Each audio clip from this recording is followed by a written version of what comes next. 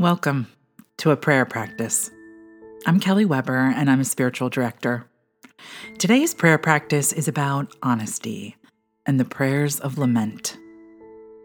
The prophet Jeremiah writes, "Now you women, hear the word of the Lord. Open your ears to the words of his mouth. Teach your daughters how to wail. Teach one another a lament." I've prayed a lot of prayers over my 51 years, but there's one prayer I remember vividly praying. I remember because it was a prayer of true lament. It was a prayer from my most vulnerable self. It was a cry from my heart. I was a divorced woman who didn't have a clue about her value, her heart's longing, or what it looked like to live forward into the promise of unconditional love. I didn't know how to be comfortable in my own skin, or how to retain my selfhood in a relationship. I didn't seem like it on the outside, but on the inside, I was scared and angry and wanted to scream all the time. Until one day I did scream. I screamed from deep within and out loud, "Show me. Show me what it can be like." I'm not sure if I knew all that I was praying for. I was praying for a complete shift. I wanted a new me, a better me, a fearless me. I wanted to make things rather than hide things. And then I took action. I said yes in the face of fear, in the shadow of not knowing.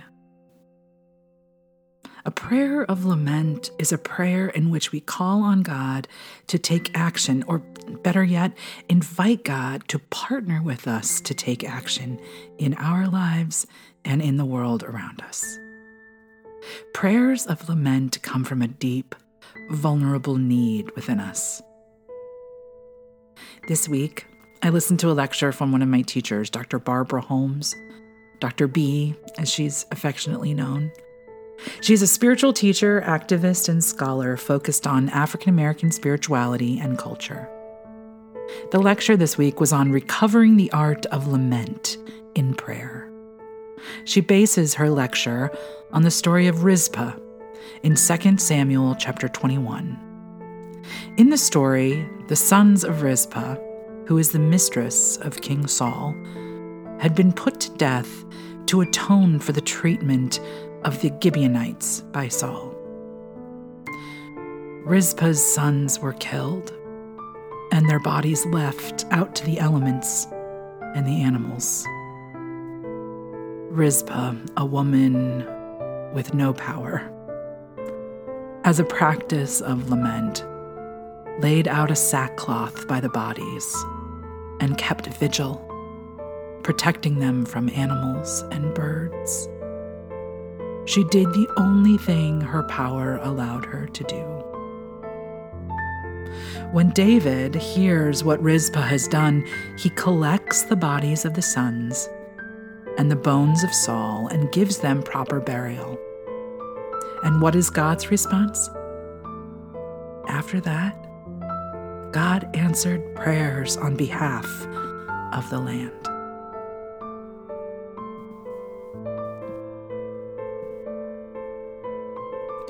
Dr. B says, Rizpah doesn't beg or bargain. She doesn't focus on her lack of power. She bears what she must. She identifies her strengths. She can keep a silent vigil. She can bear witness. She can protect what's left. She can be persistent. She invites lament to inspire action. Loving action doesn't stop when life ends, Dr. B said. Take a moment to name the people who lack power in our culture.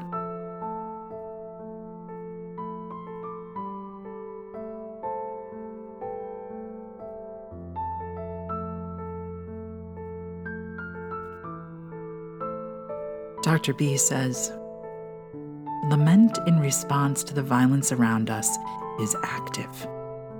Lament summons God. This is a risky prayer. It's loud and often asks us to put ourselves in front of the powerful. It calls for healing and justice. It pushes our relationship with God to the limits. Lament can be personal, like mine. It teaches us that we cannot afford to get stuck in grief. It's an escape valve for pain. Lament can also be a communal act. Our tears together become our prayers. It is a collective, liturgical response to unnecessary violence that prepares us for action. A lament is made in 3 parts: protest, petition, and praise. Son of God, have mercy on me is perhaps the smallest prayer of lament. Last week, when I read to you the Ukrainian woman's prayer, that was certainly a prayer of lament. So first, there's protest. Tell God what is wrong. Name the grief, the injustice, the core wound. Next is petition. Tell God what you want God to do about it. Be specific. God wants to be invited. And finally, there is praise, an expression of trust in God today based on God's character and God's action in the past.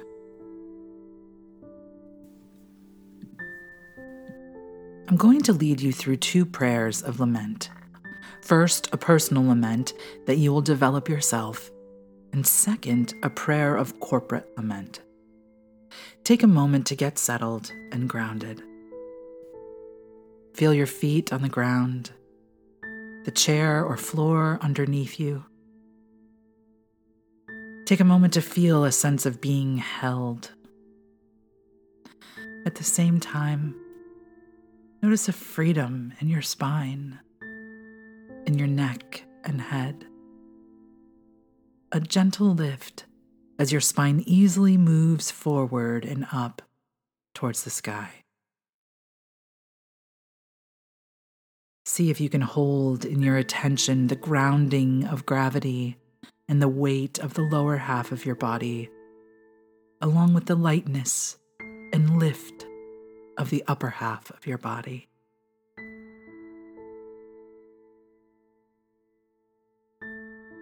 Now, right where the grounding meets the point of liftedness in your body, in your center, your belly, begin to notice the movement of your breath. Become aware of the natural rhythm and ease of your breathing.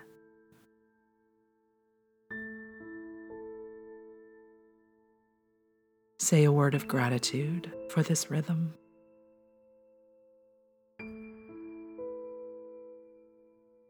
Search your heart.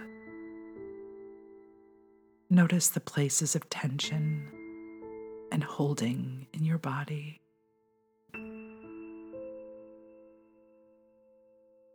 How do you feel powerless?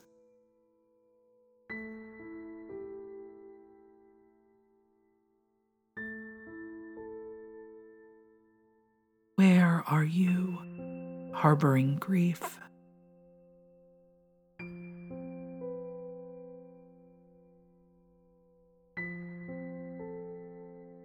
As you are sitting, locate where in your body grief is stored.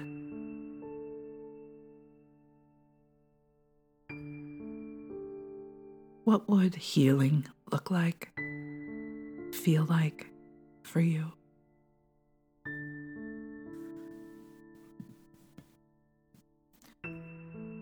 Go ahead, and if you can articulate into words, images, perhaps even sighs and groans, name to God what is wrong. This can be something in your own life or something you see happening in the world. It should be something that you are personally motivated to change.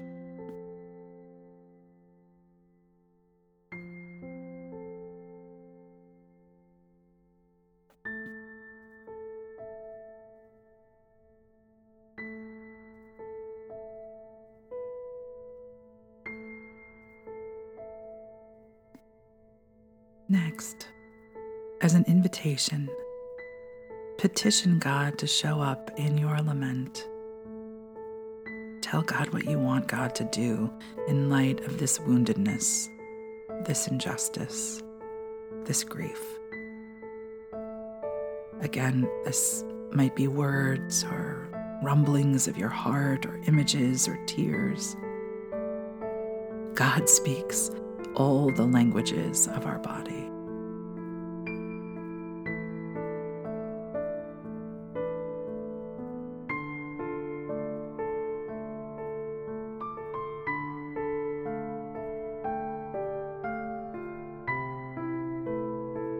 Finally, as an act of praise, meditate and share with God the ways that you've seen God's self be faithful to your journey, how God has responded in the past.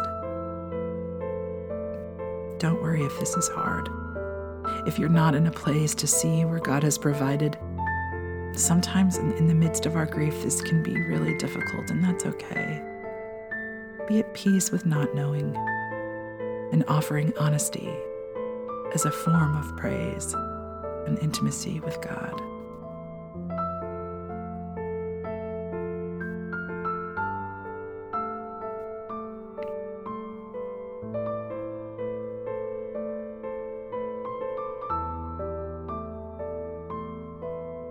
Now take a moment to think about where you will take action as a call to this lament. What are your strengths? In what way will you meet God in the space of creating change for yourself and for the world? Like Rizpah holding vigil, where will you lay your sackcloth? What will you protect? To what perceived authority will you raise your voice?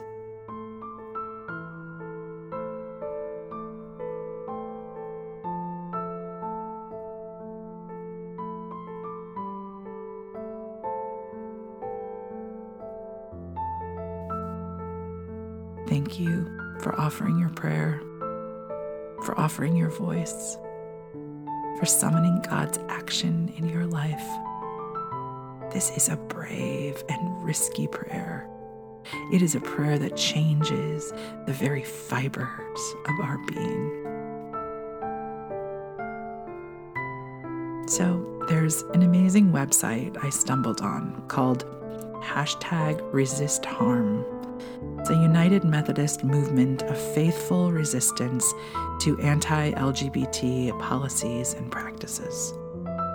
On the site, there's all kinds of resources, including prayers of lament. Here is one I thought we could pray together. And if you feel so moved, go and check out the website and see how you might take action.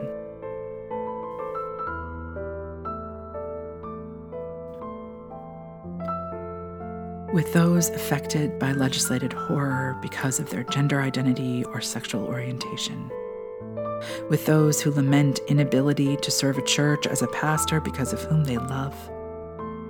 With people of color who face micro and macro aggressions day in and day out. With those who lament their decision to cross into this country because of our unjust migrant detention policies. With those who face threats and acts of violence because of gender, class, and race. With the parents and children of those killed because of senseless violence. God, we find ourselves in a time of great sorrow. Give us the gift of tears that move us beyond sadness into compassion. Inspire and empower us not only to cry about others, but also to weep with them. Teach us to lament so that we do more than regret our circumstances. We resolve to cooperate with you to change them. Make us instruments of your peace. Amen. Thank you for praying with me today. Be well, and I'll see you next week as we continue our practice.